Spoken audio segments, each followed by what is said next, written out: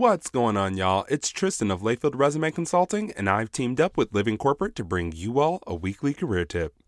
This week, let's talk about networking, but in a way that most of us don't consider or sometimes downright avoid.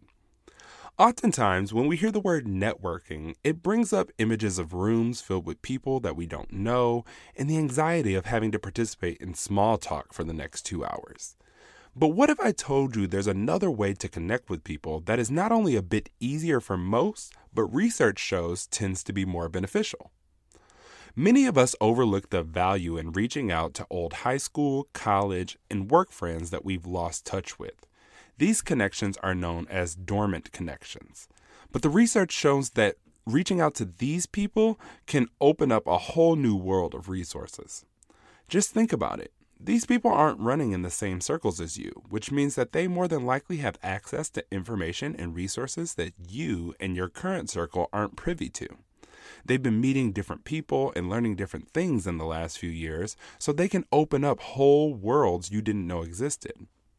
Also, you typically already have a relationship with these people, so it tends to be easier to reach out to reconnect. Just don't dive into asking for favors right away.